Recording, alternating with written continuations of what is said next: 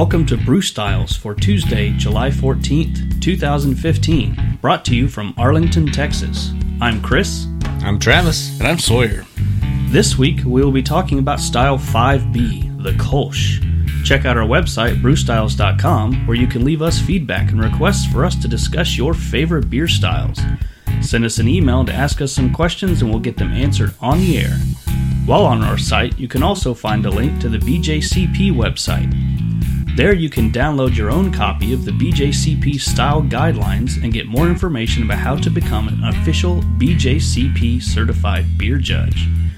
Find us on Facebook at facebook.com/brewstyles or follow us on Twitter at brew_styles.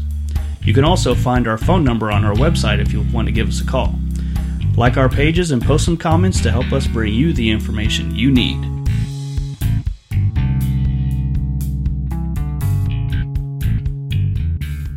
All right, well, welcome back, guys. Hey, Thank you. What's been going on? beer. Lots of beer drinking Yep, and brewing. yep. Anything interesting happen to you this week, Travis? Well, I had a brew day mishap. Uh-oh. Wah, wah. Yeah, and it didn't even really have anything to do with brew day, but it happened on brew day, so it still counts as one. Still had to do with beer, though. Yeah. Yeah. So I'd made a barley wine several months ago and had bottled it. I want to do bottle conditioning so that I could let it sit for a long time and just kind of age, really cultivate some lovely flavors. But then something happened along the way. Either I bottled it before it was finished, or I messed up the priming sugar amounts or something. But basically, the whole batch is overcarbonated, and I had all the big bottles in like a big Rubbermaid container because I've had one explode before, and I didn't want that to happen. It's all of the carpets, it's a mess. The fiance is really mad. So I've had a bottle bomb, too. I was like, I'm going to put all the entire batch in there, and then I guess about a month or two ago, I just kind of looked in there, and I could smell that there was a smell coming out of there. So I knew one of them had exploded. I was like, oh crap! So I put it off because I didn't want to pull them out and clean them, and I decided on brew day, since I already had all the hoses and stuff and everything out for cleaning, I was like, I'm just going to pull it all out and clean everything, make sure it's fine, and then put it back in so I can move it back in the house. Well, I'd open up the bin and then start taking out bottles, and I'm cleaning them one by one just with like soap and wash rag. I got done with 3, pull out the 4th one, clean it, and then pick it up to go put it on the drying area, and pow! Yes, it was that loud. Dang. It exploded in my hand. Oh. It was terrifying. My hand was bleeding. It was not a good experience. 5 seconds earlier, it would have popped in your face. Yeah. Yeah. Yeah. So that was kind of an eye-opening experience, that even though this is a fun hobby, there's still a lot of inherent dangers that come with it. I mean, we're working with several gallons of boiling liquid, and Hot, boiling, sugary wort is not the same thing as boiling water. Nope. It sticks to you. Yep. So if you get it on you, Good luck. sorry. yeah. Stop, drop, and roll. So, and I think because so many of us have done this for so long without any problems, we start taking things for Try to granted. get comfortable, yeah. Yeah. Mm-hmm. I mean, there was that one brew day that I was washing my big 6.5 gallon glass carboy, and the outside of it got wet. My hand slipped, and I dropped it. Oh yeah. The whole yeah. thing busted open. I got some cuts on my leg. I mean, it wasn't anything major, but I mean, anytime you have exploding glass next to you, I guess it could be considered major. Sure. Mm-hmm. Yeah. Yeah. So, just Shrapnel. our little PSA, just be careful while you're brewing. It's not worth, anything major happening to you. It's Yep. just a hobby. Oh yeah. So Just for fun. I'll definitely be doing some more research on bottle conditioning and priming sugar levels with particular styles, and definitely paying more attention to the final gravity before I bottle something from now on, because I do not want this to happen to Right. anyone. Mm-hmm. Because it'd be even worse if I gave somebody one of my beers, like, hey, try this, and it explodes on them. That's all my fault. Yeah. So I don't want that to happen again. But, Maybe we should do another page on our website about Brewing safety. yes, or bottle conditioning or priming sugar levels, or I don't know, It might something. not be a bad idea, but we are glad that you are okay. Yes, no stitches. Yeah. I hope my mom doesn't find out.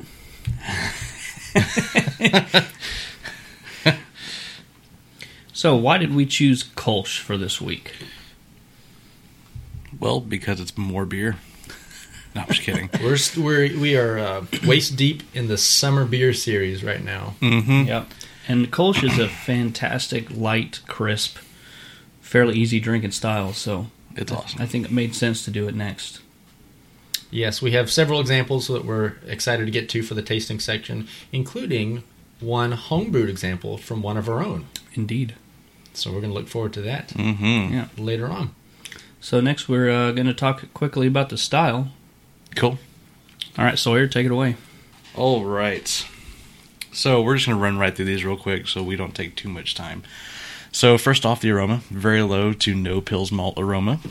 A pleasant, subtle fruit aroma from fermentation is acceptable, but not always present. Awesome aroma, yes. Appearance, very pale gold to light gold. Authentic versions are filtered to a brilliant clarity, which kind of like the one sitting in front of me right now. What? It is sitting in front of me, and it is clear. He cheated and got the beer before we did. Yeah. It's also not very clear, but it's okay. Well, it was clear when I poured it, so... Continue. All right, flavor. Soft, rounded palate comprising of a delicate flavor balance between soft yet attenuated malt, a fruity sweetness from fermentation, and a medium to low bitterness with a delicate dryness and slight pucker in the finish. That's interesting, pucker. So, dry, clean finish, Right, crisp. and very light. All right. Mouthfeel, smooth and crisp. That basically sums that one up. I mean, it's medium to medium light bodied, Right, usually for this one, yeah. right.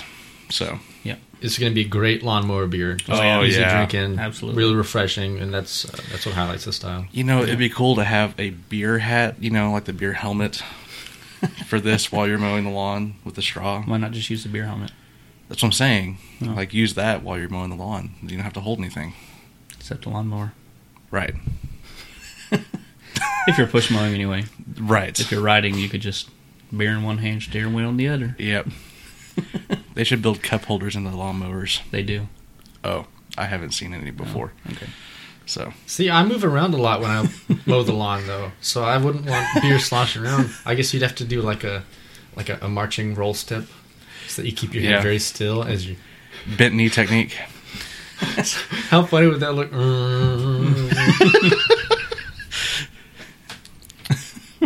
So, there's your style guidelines. Awesome. So light, clean, crisp. Not a lot of hop, not a lot of malt. Right. Just kind of there. Yep. Awesome. Absolutely. Sounds good. Cool.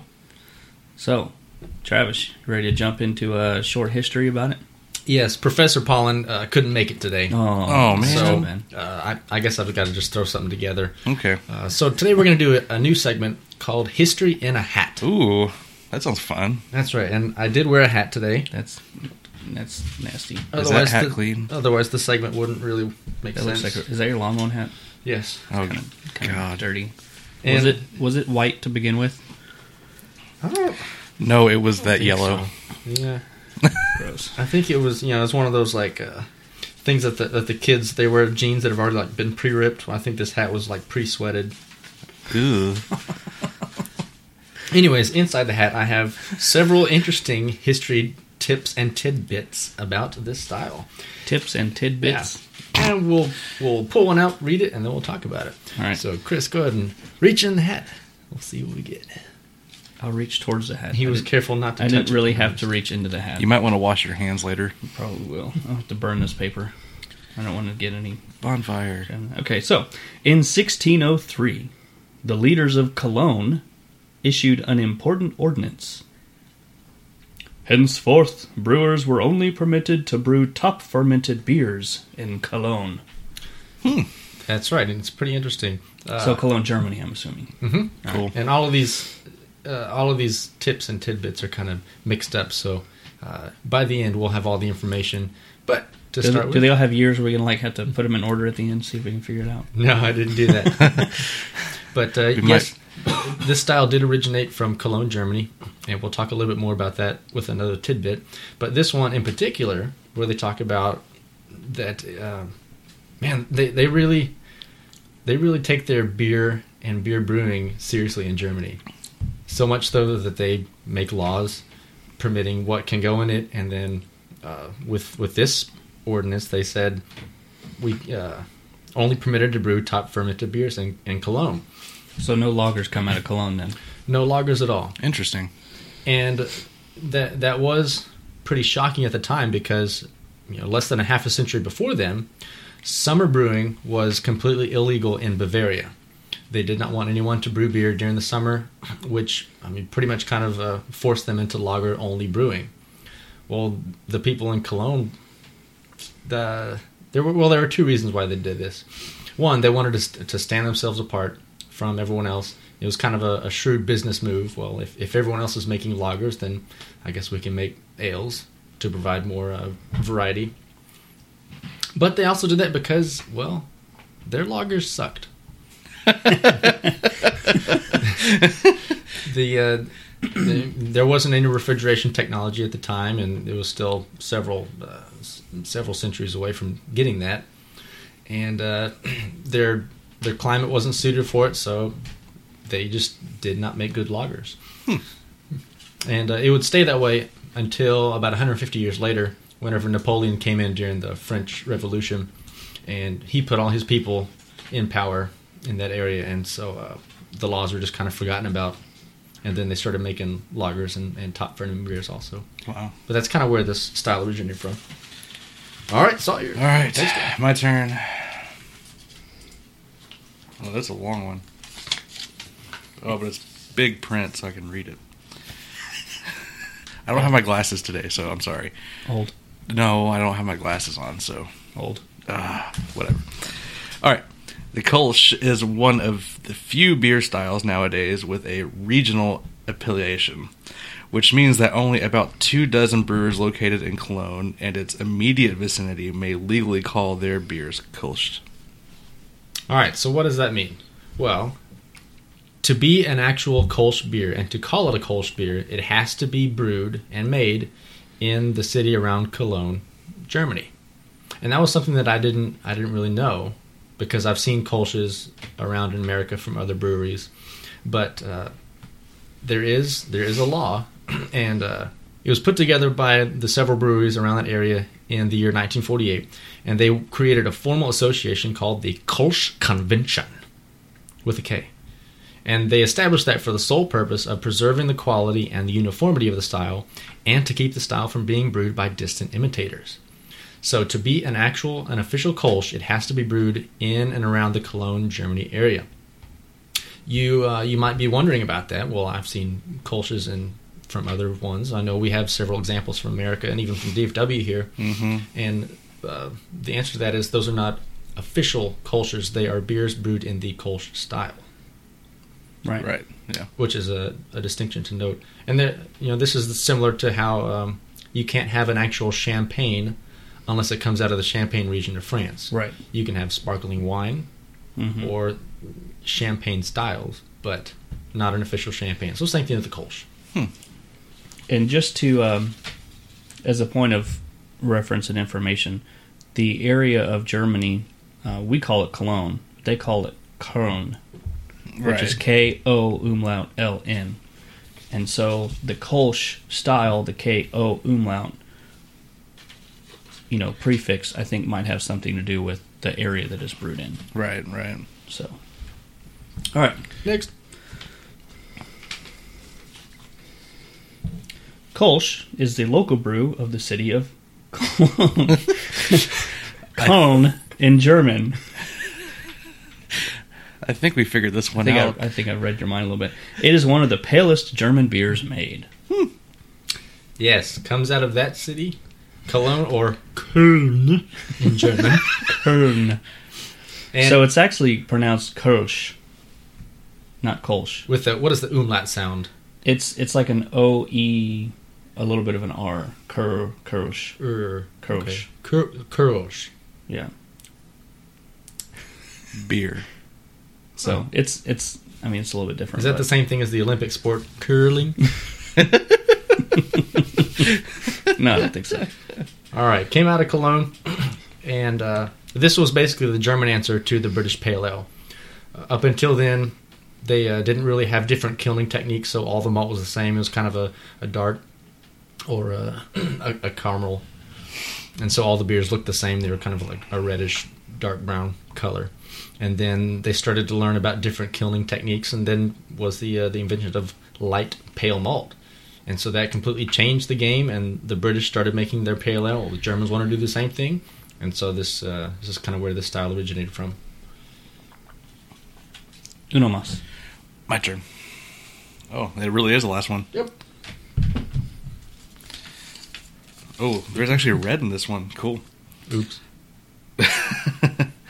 It shares a history with the copper-colored alt beer made in Dusseldorf. When pale malt became readily available, the Kolsch separated itself from alt beer around the same time. All right. Those two tips kind of led right into each other. That's good. Well, the Kolsch, as we know it today, came from the original style, the alt beer, which itself is a hybrid. It was an ale that's brewed with ale yeast, but fermented at cooler temperatures and is lagered for an extended period of time. So that's why it was called a hybrid style. And the Kolsch, in the previous iteration of the BJCP guidelines, 2008, it was classified as a hybrid style beer. Right. Yeah. But they kind of got away from that in the new ones, the 2015 version, because it's they grouped them more by region. So you'll see things like pale malty European beer or American ale, things like that. And within that style, you have a pretty wide range of styles. And so it's just a different way of grouping it. And the Kolsch is no longer listed as under a hybrid style, but it is still a hybrid style. Yeah, so, I mean, from what I know about the Kolsch and brewing it is you still ferment it at a warmer ale temperature. Not necessarily a colder fermentation, but normal ale temperature, because you want it to attenuate all the way so that it's crisp and clean finishing. Mm-hmm. And then you're going to lager it, or what I usually do is I'll cold crash it, like sub 40 degrees, and just lager, quote unquote, lager it for 2 weeks or so. Yep. And then usually the Kolsch you want to drink fresh. It's not something that you want to age for very long. So I would limit your lagering on that to 2 to 3 weeks. Mm-hmm. But anyway. Yeah, and that's part of what makes this style a hybrid, is that you have a mixture of those things. And so it came out of the alt beer, where they used basically the same recipe, same techniques, but just swapped the darker kiln malt for the lighter pale malt, and did the same kind of thing. And then as a modern Kolsch, it's basically the same. We have those two distinct barley-based filtered German ale styles, the modern alt beer, which has plenty of amber Munich malt, and then the modern Kolsch, which we're talking about today, which uses pretty much only pale Pils malt. And each style now has its own distinct color and flavor profile, as well as its own rather unusual top fermenting yeast strains. It has a very particular strain of yeast. And in spite of the lagering they undergo, these beers are still true ales. Yep. Well, that was some interesting information. Yeah. Thanks, Travis. So I was just looking at this this little beer guide that I picked up a couple weeks ago, and there's something in here I thought was interesting. Food pairings for the Kolsch. German dishes. That's a no-brainer. Salads, chicken, grilled foods, fish, shellfish, and spicy foods. Wow.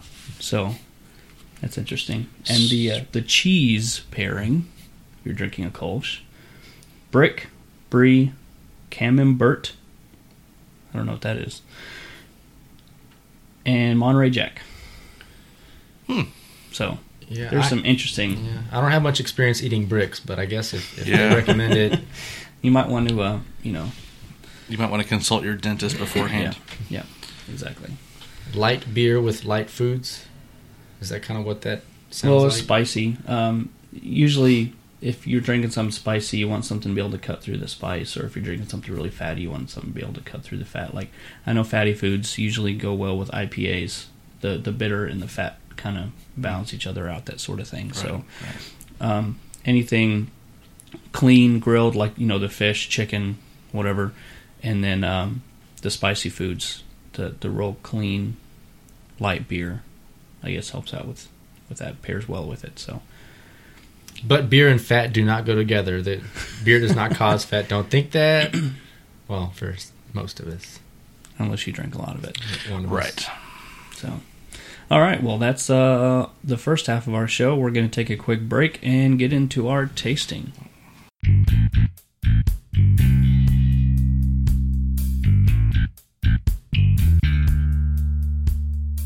All right, so first up is our classic example of the style, and this is the Sooner Kolsch. That's SUNNER. Directly from Köln, Germany, and also brewed under the purity law. Oh, hey. It says that on the label. But we can never believe it. We had a lot of those last week, so this is, I mean, it makes sense that this would also be brewed under the purity law because it's just got malt, hops, water, and yeast. That's it. Ingredients listing: water, malt, hops. That's it. And then it doesn't even list the yeast. Nope, it does not. Interesting. Hmm. All right. Germans don't believe in yeast. I fermented this by my awesomeness. All right, well, that's interesting. Wow, this is incredibly clear. Clear.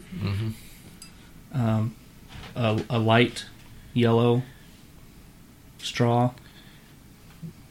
Yeah. Tiny bubbles. Pale gold definitely has carbonation. Yeah, But- I mean, it's not super carbonated, not like the styles that we had the last 2 weeks. Oh, no. The Saison and the Hefeweizen. But brilliantly clear. Yeah, Mm-hmm. I can read through it.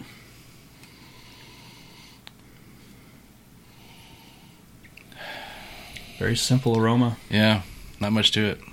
A little bit of malt. Mm-hmm. Light grains. Yeah. Do you get any hops? Nope. I do not. No, not really. Yeah, not either. There's a slight bitterness. I don't want to say skunk, but it No. kind of a slight bitterness to it. Definitely not skunk. Travis? Yeah, I'm trying to think of what I would say. I don't want to say sour grains because it's not, but there is almost a slight bit of a pucker. Didn't the style guidelines say little pucker? That they did, yes. Yeah, So- what was that? Well, I mean, this is usually brewed with Pilsner malt, Mm-hmm. so it might That's- be the Pilsner malt because the Pilsner is a little more bitter than the two-row that you would get. That was also in the guidelines. Yeah, The not guidelines. as bready as a English malt, but a little more on the bitter side because of the Pilsner. So that's what I taste, is just Pilsner malt. Where was the pucker part? I can't find I think it's in the mouthfeel or the flavor, because pucker was used. Yeah, because I remember you saying it. So Yeah. Not a lot of people will say that. Yeah, I did too, and I hadn't heard that. Not pucker like a sour ale, but Yeah, that's a little extreme. yeah. But Yeah. I don't know. This there's really not a whole lot to say about this beer. I mean, it's just kind of there. It's just a good, easy drinking beer. I mean, that's it. With the risk of maybe offending some people, I think this is the European classic American Pilsner. You know what I mean? It's clean, it's crisp, it's refreshing, it's just kind of there. Yeah, absolutely. So if I were over in Europe and I lived in Europe, rather than ordering a Bud Light, I'd get a Kolsch. Yeah. And I think that's exactly what this is meant to be. Yeah. Just light, crisp, refreshing, light grain taste, maybe a subtle bit of fruit, like a fruity sweetness, but that's so faint that it's almost indetectable. Do you think that 2 of these would affect me the way that Coors Light does? Probably more so. Okay. Because this is... If 5.3%. Yeah. Oh, wow. Yeah, never mind. And Bud Light, Miller Lite, Coors Light is like, what, 4.5? Yeah, I think so. Yeah, 4.2 typically. So, well, I think this is a great starting point to see. I know we have a lot of different versions of this from overseas and locally Yes. that are brewed in the Kolsch style, but Right. not necessarily a Kolsch. So it Kolsch. could be Kolsch. Kirsch. So Yeah. we'll see how they compare.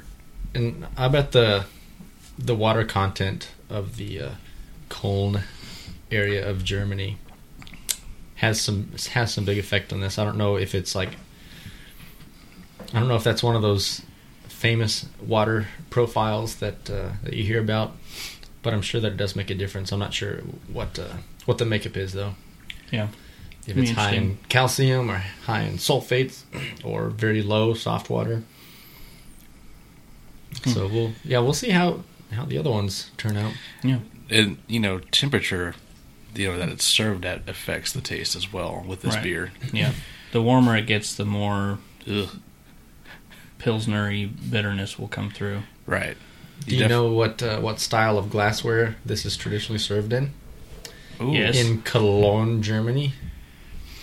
I don't think I talked about it in the Beer 101 episode. No, I don't think you did.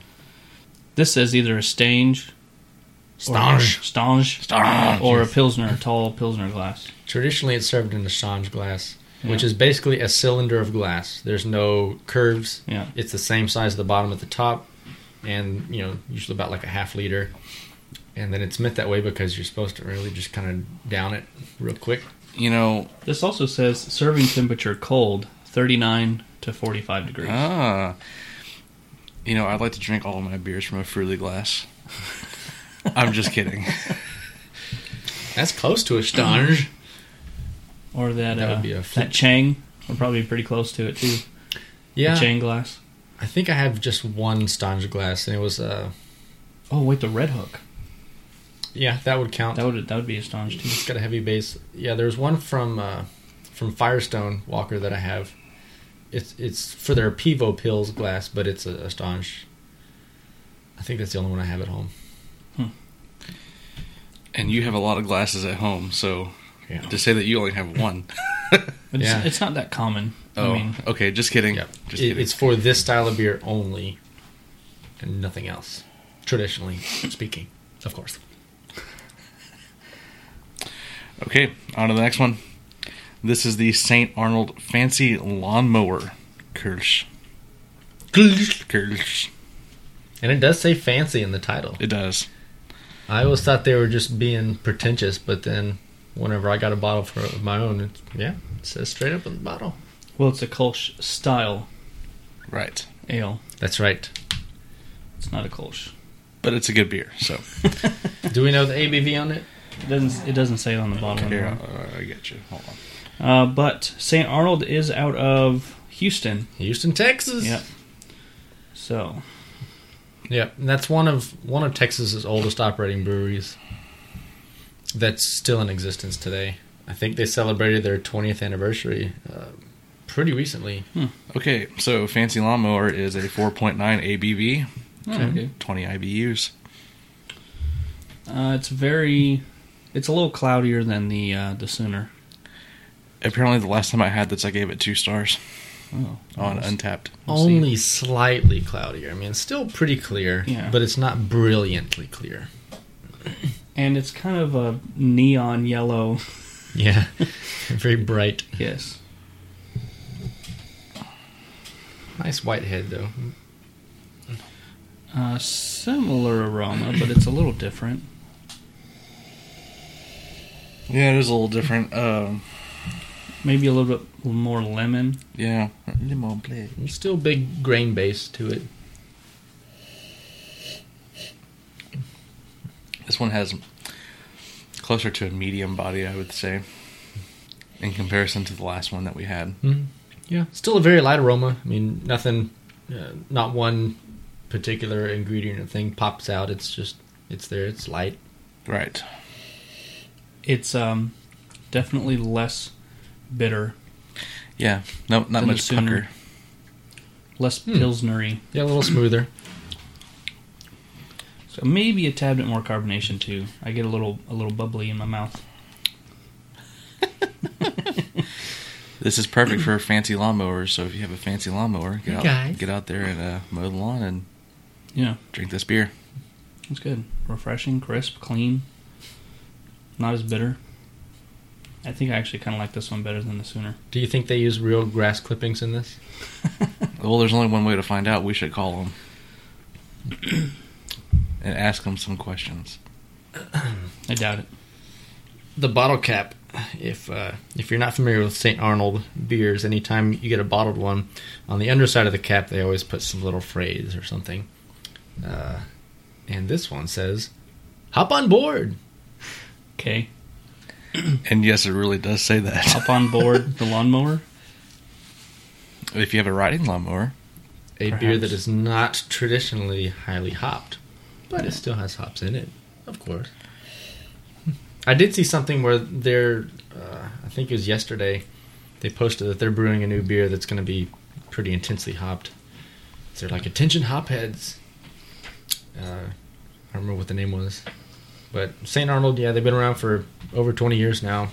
Still producing high quality beers. They got a really large fan base across the state, and they're also known for their small batch series.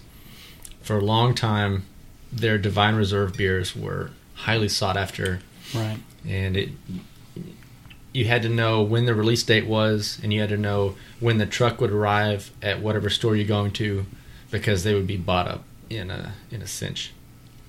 So, but they also realized that it was pretty popular, and they wanted more people to enjoy their beer. So they started really ramping up the size of their batches, and now you can pretty much find them whenever they come out. It's still only a one-off. I think they're up to 15 was the last one they did.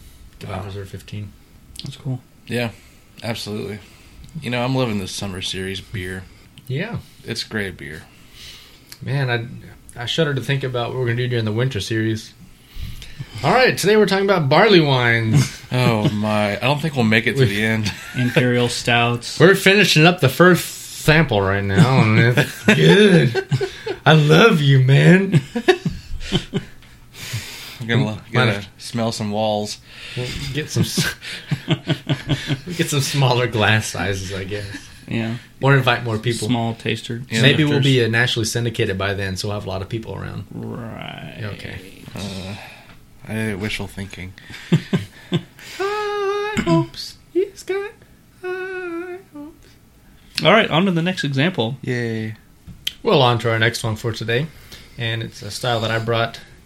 And I'm going to be honest, I have not tried this one before. But the reason being, we didn't really get a whole lot of Kolsch's available in bottles or cans in our area. That's true. Yeah, I looked through the list of the ones I've had before, and many of them I've tried on tap somewhere.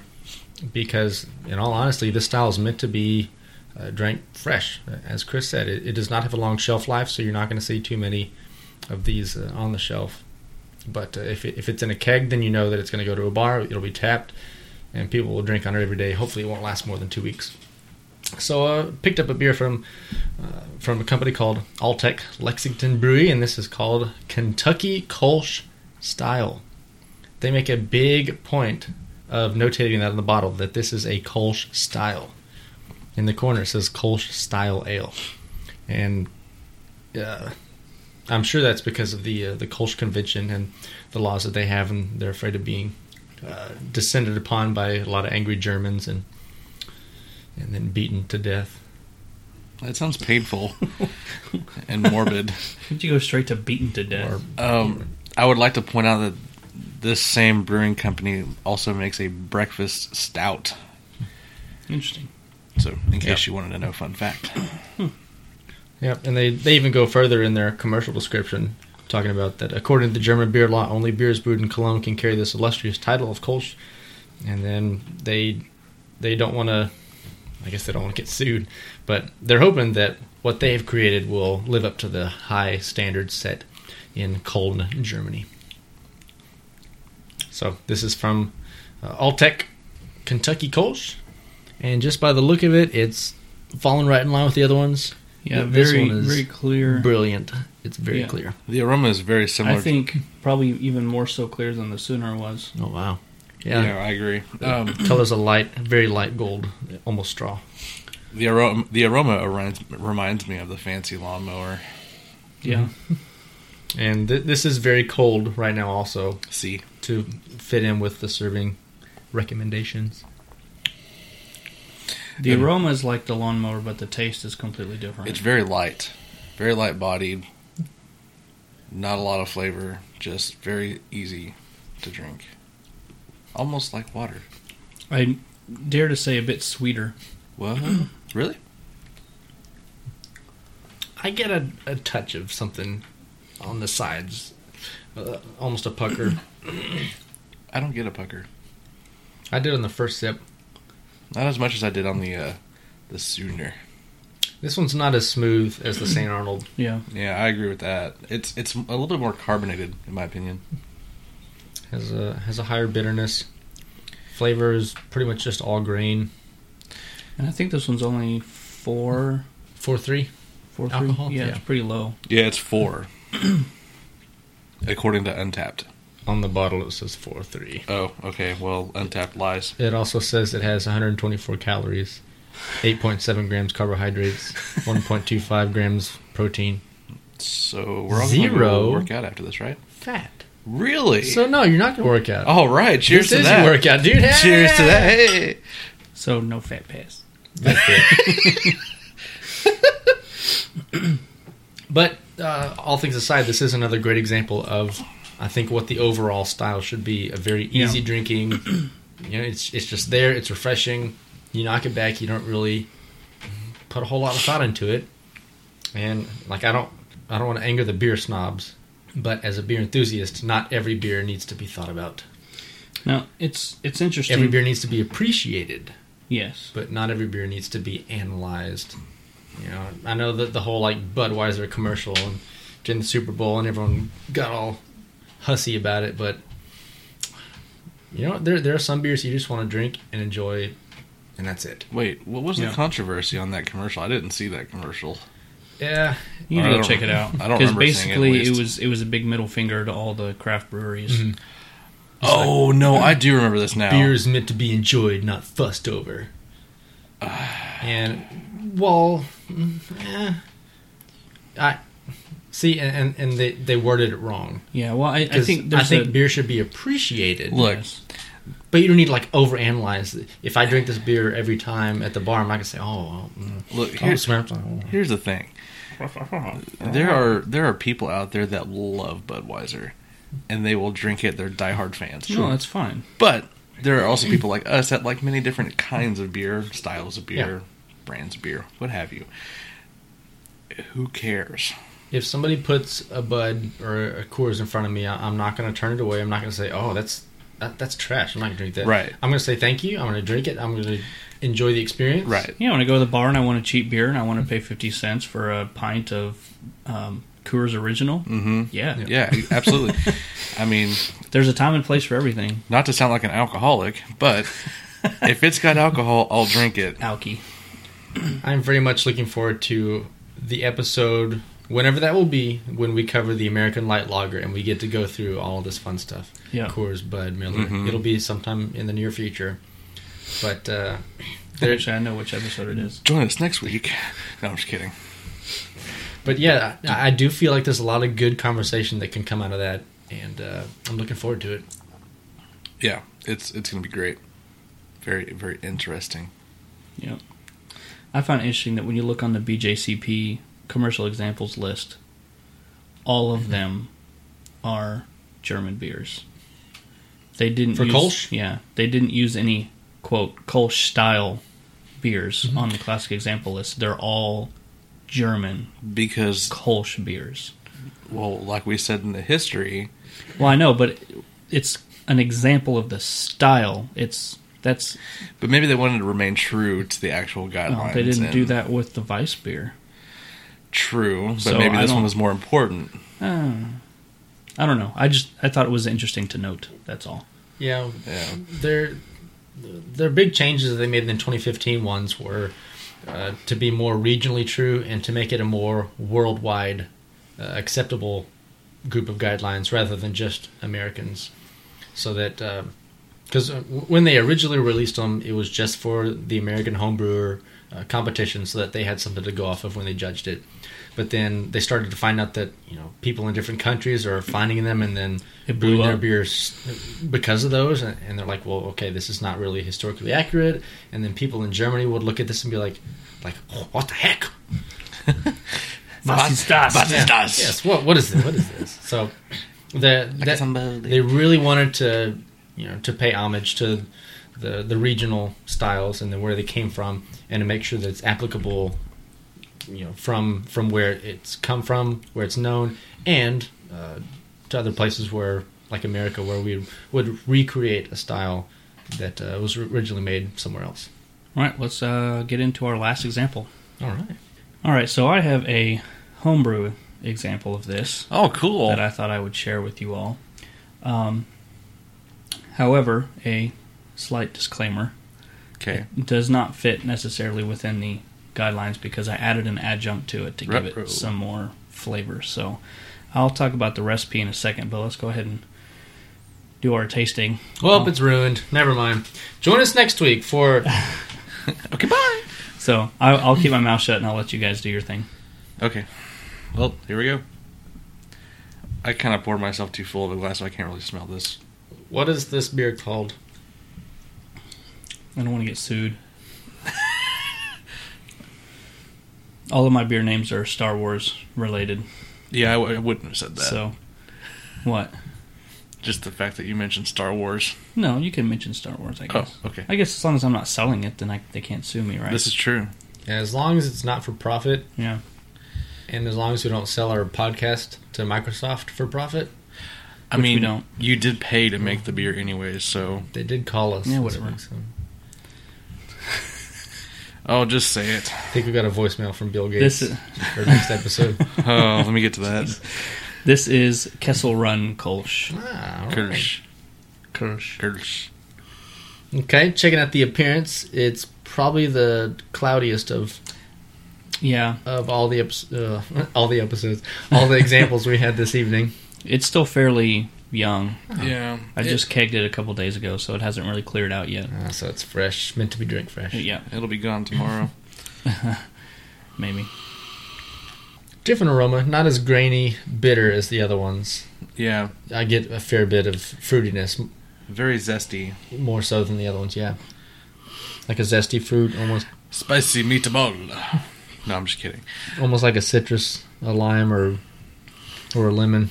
Something like that. Or maybe a few of each. Yeah, it almost smells like one lemon and two limes, zested No. only. Not the It's really good. I like the taste.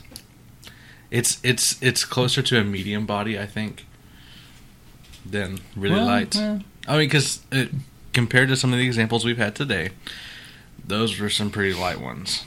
Yeah. This one finished out at 10:10, so 10-10? flavors Huh? different, bitter. It's smooth. I will say this. silence. But this is not a lager, though. No. You did not. No. Well, I mean, it cold conditioned, I guess, You for about, fermented it at what temperature? it was about 70, Okay. and then I cold conditioned it at 38 for 2 weeks. Really? 2 weeks? Yeah. Didn't And then I kegged it a couple days ago. Okay. But didn't we brew this 2 weeks ago? No. Oh. So I think I'm getting a mixture of the the Pilsner grain, because that has a bit more bitterness than just regular ones, Right. and also a mixture of the citrus that I'm assuming you added. I wasn't here, but I think you did. Because I don't want to confuse that with butter, because I don't think it's buttery. No, it's not butter. but maybe it's like a similar type of feeling, mouthfeel. Let's hold on. Well, I burped and I tasted lime. I can talk to the grain bill and the recipe and stuff real quick, and Please. just to give you all some That'd be information. great. So, the grain is very simple: 9 pounds of Pilsner, 8 ounces of 10 Lavabond Munich, 4 ounces of German wheat malt. That's different. So just to give it a little sweetness, a little bit of body, I did find that a lot of people like to put at least a little bit of wheat. That's why I only used 4 ounces, just to give it a little something. Anyway, and then bittering addition, 1 ounce of Hallertau at 60 minutes, 1 ounce of Hallertau at 20 minutes. And you want to keep in mind for the Pilsner malt, you need to do a 90-minute boil. So it boiled for 30 minutes, and then I put in my 60-minute hop addition. So it's not overly bitter like it would have been had I put it in at 90 minutes. The longer your hops boil, the more bitterness you're going to get out of them. So, Yep. And it's necessary to do a 90-minute boil because Pilsner malt is high in DMS. yes. And you want to boil that for longer to get rid of it all. So I started out with a larger boil size, about 7.5 gallons, so I could get my full 90-minute boil in there. And I don't usually have a whole lot of boil off with my electric system, but it's enough to where I needed to add a little bit extra. Yeah. Anyway, so then on to the adjuncts that I added in. I wanted this to be not just a plain Kolsch. I did Some kick. Well, this one I did kind of backwards. Normally I will brew a base style and then add something to it, which I haven't really done any of that lately. But this one I decided to just... I've never brewed a Kolsch before, so the first time I did this, it was actually extract. And it turned out really well. The second time I did it, I found a Kolsch malt on our local homebrew store website, and so I was like, oh, I'm brewing a Kolsch. So I put a crap ton of Kolsch malt in there. And it did not turn out good. So, just FYI, do not use Kolsch malt as a base grain. That's not what it's for. Noted. So, Live and learn. this time when I brewed it, I planned on drastically lowering the Kolsch malt and doing Pilsner as the base grain, but they didn't have any Kolsch malt, so I didn't even put it in this one, and I think it turned out pretty good. So, Cool. I might actually brew this again without the adjuncts just to see what the base recipe is like. That'll be an experiment for And the adjuncts are... later. But at 15 minutes left in the boil, I added zest of lime, 3 whole limes, Oh, I said 2. Okay. and 2 lemons. I said 1. The zest from all of those. No juice? Well, that was at 15 minutes. Uh-oh. At flame out, at 0 minutes, I put all the lime juice from all 3 limes and all 2 lemons. All the juice went in. And I did witness this. So it was a significant amount of juice and zest. right. Okay. So it's a little stronger than what it had been in the past. And I think that's because my grain bill is a lot more simple. So I might cut that down to 2 limes and 1 lemon next time, just to... It's a little much for me. It's Really? a little on the citrusy sweet side, and I don't think I'll be able to have more than 2 or 3 of them without just going, Yep. okay, I'm done. I honestly, in my personal opinion, I could drink this all day long. I even considered drinking some of it and then topping the keg off with some water to thin it out, but I decided against it. Yeah, I wouldn't do that. So I don't know. It's not perfect yet, and this is the 3rd time I brew it. I think next time it'll be right. right. Yeah. So See, and I don't ever think about the pH level of my water or beer whenever I brew, just because it's something you can be concerned about, but you don't have to be. Mm-hmm. But I think at the point where you start adding like a lot of lime and lemon, that adds citric acid, and it's going to change the acidity of the beer, and that affects the way that the yeast work also. Right. So it's definitely a little bit much, but anyway, so that put me out at about 14.8, so 15 IBUs. Sorry, no, that's not right. Oh, I'm looking at the wrong thing. My Beersmith printout kind of messed me up a little bit. Womp womp. So the total bitterness was 24 IBUs. So that's still within the style. 20.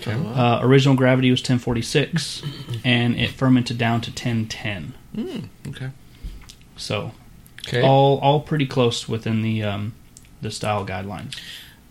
So that put us at about 4.8% alcohol. Was that 10-10 what you were Right, I shooting mean- for? Yes. Actually, the estimated was 1009. Oh, wow. Very so nice. I got really close. Good job. So the fermentation, I put it in there, it fermented at about 70 for a week. And then once it was done, I lowered the temperature down to about 38 and let it sit for 2 weeks. So this traditionally uses a step mash program. I didn't talk about the mash earlier, but I just did a single rest at 149 for an hour, and that was it. I think you should have named this beer Rin. What? So that it could have been Rin 1010. I'll let you do that, Travis. So anyway, there's my Kolsch. Very smooth, I think. Yeah. Crisp, It's a great refreshing. I think, sitting inside, having 2 or 3 of them is a little much, but out in the heat, the citrusiness might be a little more mellow. beer. I think so too. So we'll see. We have a I think we should little have get together tomorrow where we're going to be outside all day and we're going to be drinking. The whole purpose of this beer was for this little get together. So we'll see how it goes. Social gathering. So yep. So there's the Kolsch. Cool. Thank Cool, you for man. sharing. Good job. Yeah. Thank you. Thank you for joining us for our latest episode of Brew Styles, where our topic of discussion was the Kolsch. Look for our next episode coming soon, where we dig into the beautiful blonde ale, category 18A. To help us sign off, we are joined by Bubba, the local representative from the Texas American Patriot United Homebrew Association of the Republic of Texas, otherwise known as Tap You Heart. Bubba has many years of homebrewing experience and has compiled a list of brew tips that he will be releasing in an upcoming publication, Brew Tips and Tricks, Changing the World One Beer at a Time. Please welcome him into the studio this evening, where he will be sharing one of his tips with us tonight. Bubba! Howdy, y'all. How's it going? Hello! I'm doing pretty good. Yeah? How about you? That's good to hear. Yeah. All right. Well, I had an experience this week that wanted to give you the brew tip that I got this week. An experience, okay. Okay. So I was brewing with my buddy, Yeah. and we were drinking our beer. Right. Obviously. And, Clearly. Yep. And we were brewing and drinking, and we had our brew spoon that we were using to stir with. Uh-huh. Big old spoon. Yeah, the big silver one. Works better than your hand. Yeah. Well, yeah, I reckon so. Is that the brew tip? Don't stir with your hand? No. Oh, But I thought I had it figured out. so close. No, but anywho, he had just bought this new one, and well, I'll just read you the brew tip. Okay. Brew tip number 31. These newfangled spoons have a device on the end where you can get to your beer. So I'm assuming that's a bottle opener. Yeah. sure. We just put the beer on the end of it and go, tss, and then we got more beer. Okay, so yes, that's a bottle opener. Well, them fellers out there at the spoon making business are getting pretty smart and putting that on there. So you're sitting there stirring, and you're like, "Hey, I need another beer," and then you don't, somebody brings it to you, and you can just right there while you're stirring. You got to be careful though, because if you're stirring and you try to do that, you might end up pouring some of the beer that you're drinking into the beer that you're brewing, and that's probably not going to be a very good thing to do. Yeah, probably not. So anyway, there's my brew tip. All right, well, we appreciate you coming in this evening, Bubba, and giving us that very informative brew tip. My pleasure. Thank you, sir. Join us next time for another episode of Brew Styles.